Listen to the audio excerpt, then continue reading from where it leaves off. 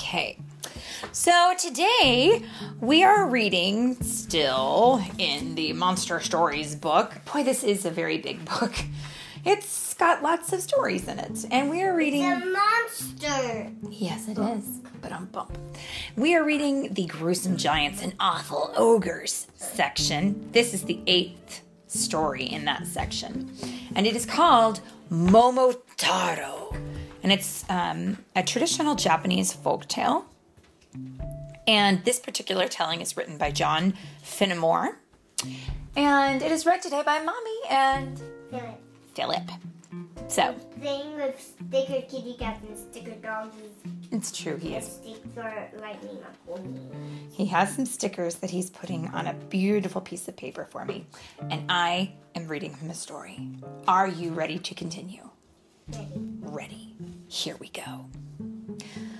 Once upon a time, an old man and an old woman lived near a river at the foot of a mountain. Every day, the old man went to the mountain to cut wood and carry it home, while the old woman went to the river to wash clothes. Now, the old woman was very unhappy because she had no children.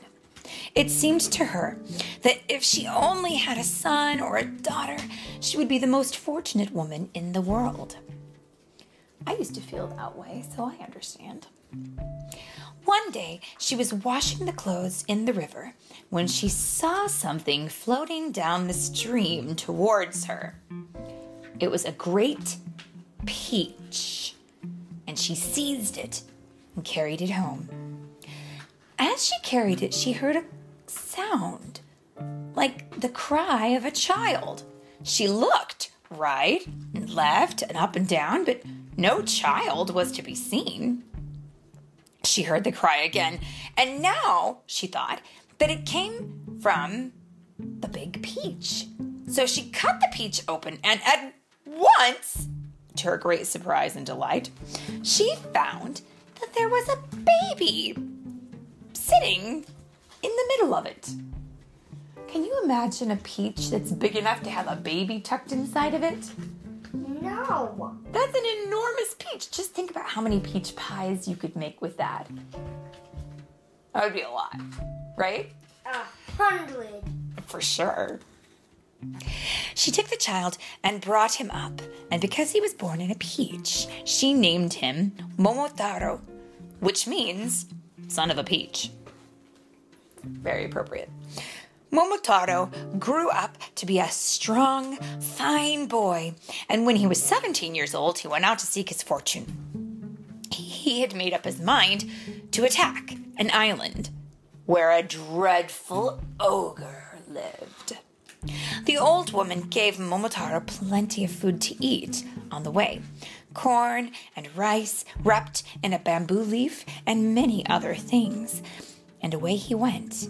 He had not gone far when he met a wasp. Well, what do we know about wasps? They will sting you. They are definitely, they could sting you. So let's see what happens. Give me a share of your food, Momotaro, said the wasp, and I will go with you and help you overcome the dreadful ogre.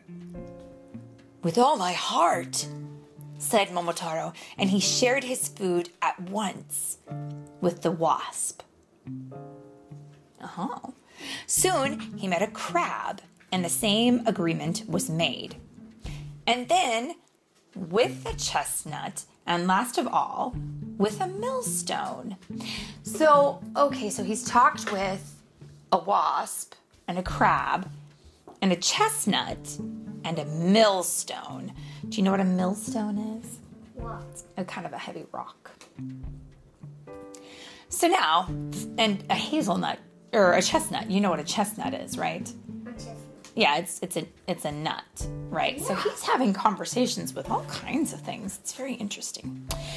So now the 5 companions journeyed on together towards the island of the ogre. When they reached the island, they crept up to the house of the ogre and found that he was not in his room. So They soon made a plan to take advantage of his absence. And do you know what absence is? What? It's when you're missing. So because he's missing, they're going to take advantage of him not being there. The chestnut laid itself down in the ash of a charcoal fire that had been burning on the hearth. The crab hid himself in a washing pan nearly full of water, and the wasp in a washing pan, yeah. And the wasp settled in a dusty corner. The millstone climbed onto the roof, and Momotaro hid himself outside. Before long, the ogre came back, and he went to the fire to warm his hands.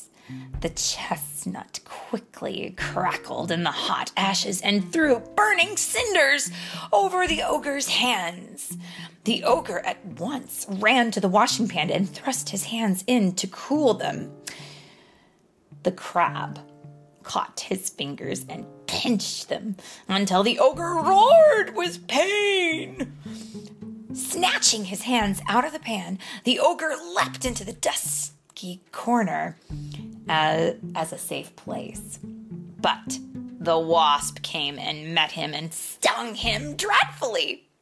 In great fright and misery, the ogre tried to run out of the room, but down came the millstone with a crash on his head and killed him at once. So, without any trouble to himself, and with the help of his faithful friends, which he had made through his kindness, Momotaro got all of the ogre's gold and his fortune was made. And I would like to go on record for saying Momotaro did the right thing by being kind and sharing what he had with all of those things, even though it was kind of scary to try to share with a wasp, which it might sting me. Well, you have to trust sometimes. And I would also like to point out that what is it that the wasp said to him? Do you remember? Share with me some of your food. And who gave Momotaro that food? Mom. His mom. So really, we should all be thanking the mommy, right? Right? Right! Good job, Momotaro's mommy. You made your little boy's fortunes for him, didn't she?